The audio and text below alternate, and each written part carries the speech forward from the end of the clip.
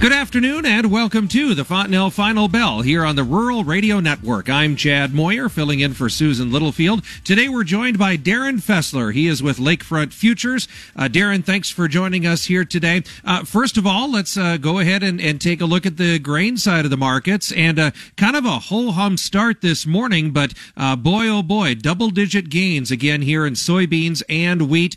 Kansas City wheat ended up 30-plus points, almost 35 in some cases. Soybeans were 12 to 18 cents higher. Looks like the corn was kind of drug along, 5 to 8 higher.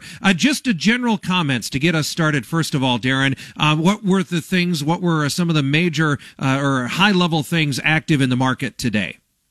Well, today I think it all started on Wednesday when you see some key reversals in wheat, especially as we get more into the wheat crops and the tours that are going on. You know, you look at what's going on in Oklahoma, and their wheat tour had the state under 25 bushel an acre.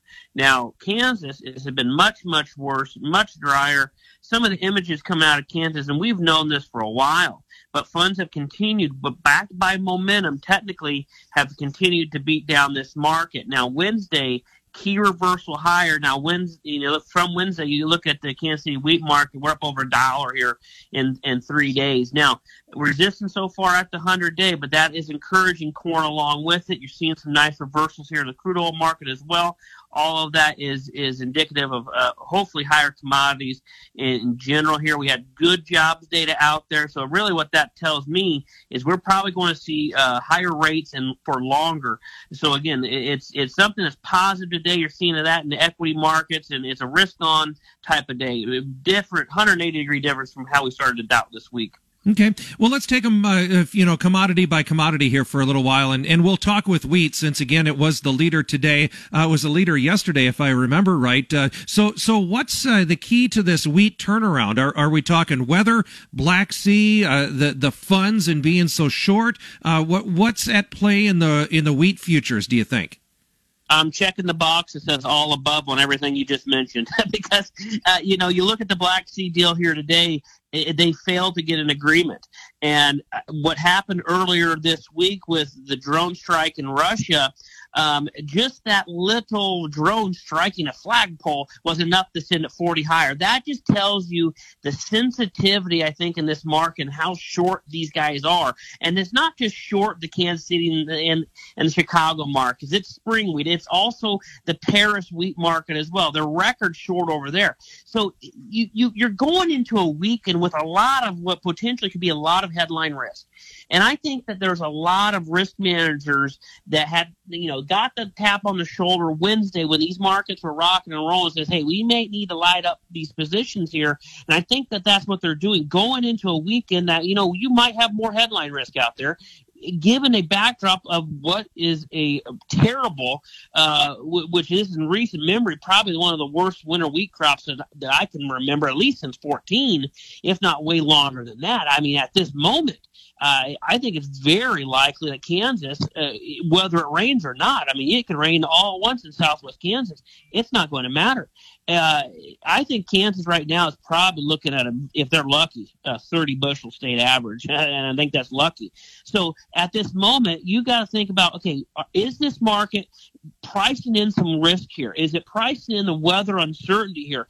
If you look at how dry the Western Corn Belt is, it is way drier than we were to 2012. And I don't want to make comparisons. I just want to simply look at it what is potentially could be a drier season. I'm a big believer droughts breed more droughts, but if we don't get some more consistent rains here, like I was telling some clients, if we run hot and dry in the Western Belt this year, coming off of last year with very little subsoil moisture, it is going to be a very long growing season. So I think we need to start thinking about these risks here in this market here, and start putting some pricing in here. And again, seasonalities are friendly here, but hopefully, if we had missed some hedges earlier, if you've missed some opportunities, this might be that push higher. Again, without weather, it may not have that big a sustained power here. So if we do have some weather, I think that this market could easily shoot higher given our tight stocks-use ratios.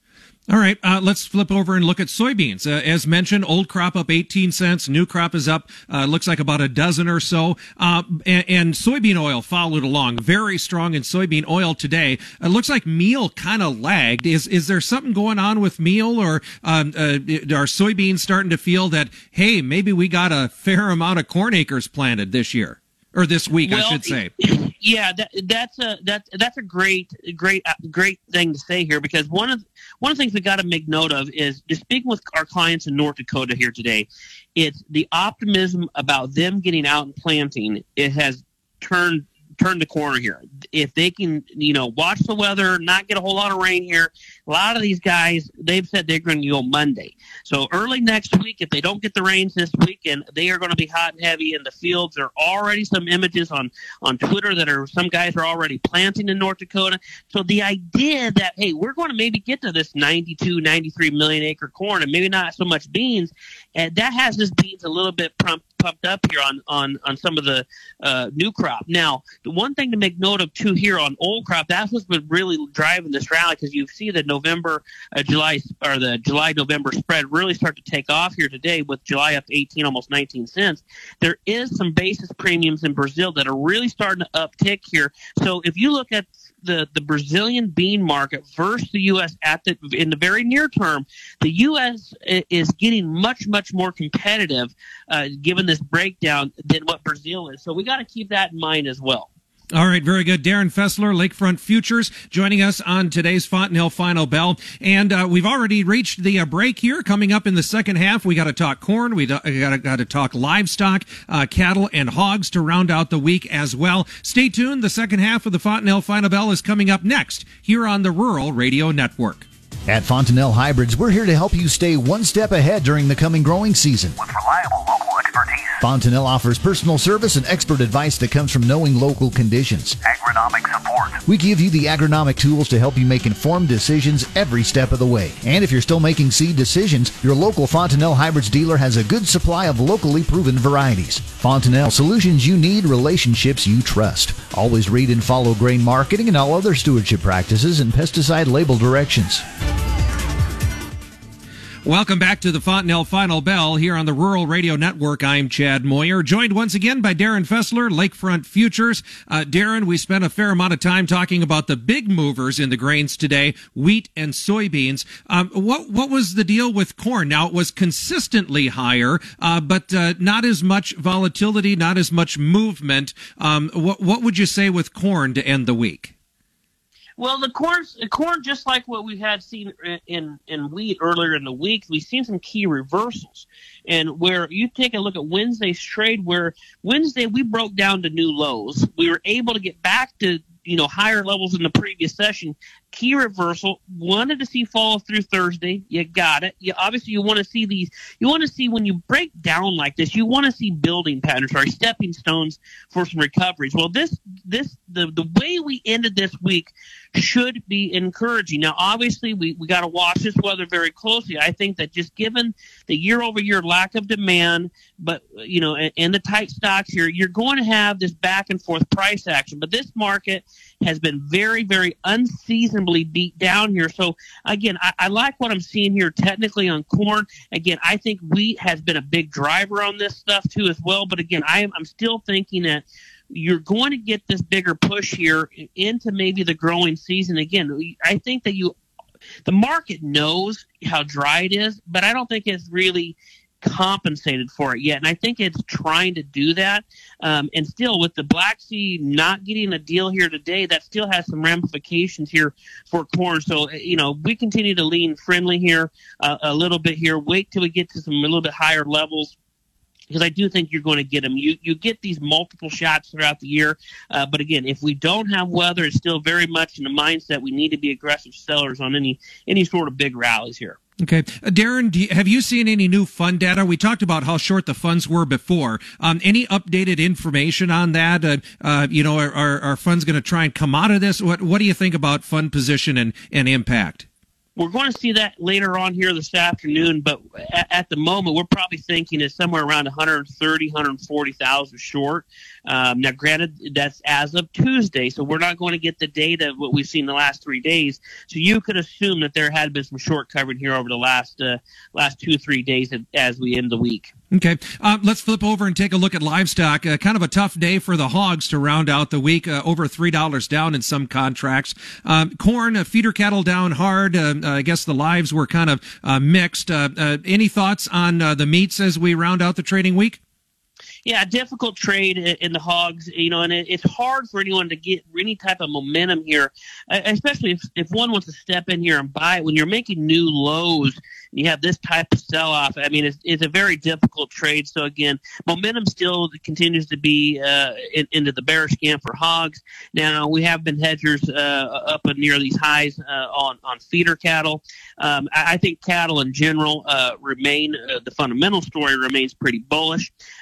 Again, it was a little bit disappointing to see that this type of sell-off here today with the better economic numbers that we had seen. Because I was thinking kind of along the lines of if we have some better economics, it's going to keep that cattle higher. But again, with corn being as high as it or low as it's been, and rallying the last couple of days, it may put a little bit of pressure on it. But it's still the sell-off in corn is really giving the guys an opportunity here for feed cost and locking in some margins here. If you want to take a look at buying some corn here for feeding needs, it's giving the guys an opportunity here. But in general here, we're watching the weather in the Western Corn Belt and obviously Kansas and Eastern Colorado very, very closely.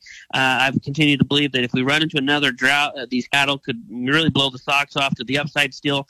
But at this very moment here, we still want to be optimistically cautious here on cattle. We're still fundamentally friendly, but again, I'm still friendly, but I'm not friendly the economy here. We'll have to see how it goes, but today's numbers economically were very, very encouraging, but that means the rates are going to stay higher for longer. Yep. All right. And that was going to be my question to kind of round out things. Now, we made it through a rate hike this week. We got jobs data out today, which was better than most people had expected. What are we going to look at for next week? What are some things, whether inside the commodities or the outside influences, what are the things that you're going to be watching as we get into trade next week, Darin? First and foremost, I want to see what happens or what doesn't happen with the Black Sea grain initiative and that deal. I think it's going to be a big, big driver on fund positions here as we go ahead the next couple of weeks.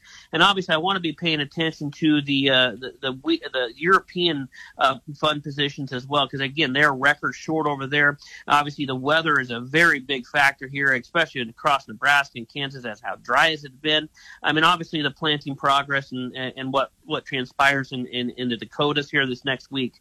All right, Darin, thank you so much for the thoughts, the insight, the expertise here today. Again, Darin Fessler is with Lakefront Futures there in Lincoln. Call them 402-366-0423. Remember, trading of commodity futures does involve substantial risk of loss, may not be suitable for all investors.